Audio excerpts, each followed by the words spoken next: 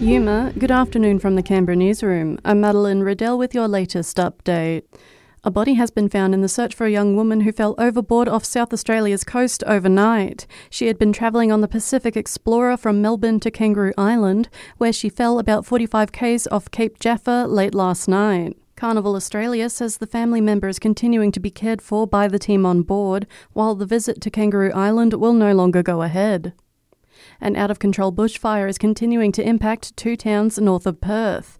An emergency warning remains in place for parts of Jurien Bay and Nambung. 7 News reporter Kate Massey is in Cervantes and says evacuation centres remain open this morning. The Department of Fire and Emergency Services does say that there is a threat to lives and homes at the moment. So there are 2 evacuation centres. There's one in Jurien Bay, one at Lathland. They're both at the recreation centres. That's where people are being told to go.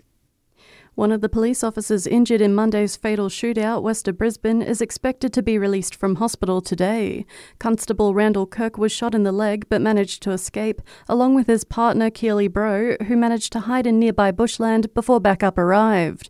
Commissioner Katrina Carroll revealing she spoke to both young officers, saying they're doing as well as can be expected in the circumstances. Meanwhile, just days after being released on parole, Bali bomb maker Umar Patek has apologised for his role in the 2002 attack. The convicted terrorist has told reporters he apologises to the victims and their families, both in Indonesia and abroad, who have experienced a very great impact.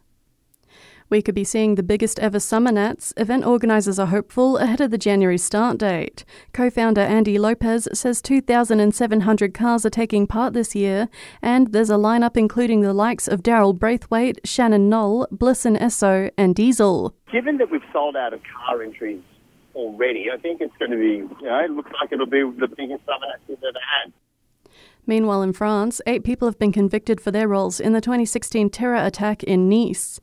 86 people were killed and 450 injured when a truck was driven into Bastille Day crowds.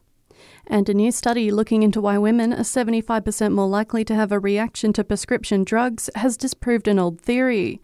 It was previously believed that women were having reactions to drugs because the doses were calculated using men's body weight as the go-to standard. The ANU says that's not likely the case. Researchers say differences in traits like iron levels, body temperature, fat storage and heart rate are the likely culprits.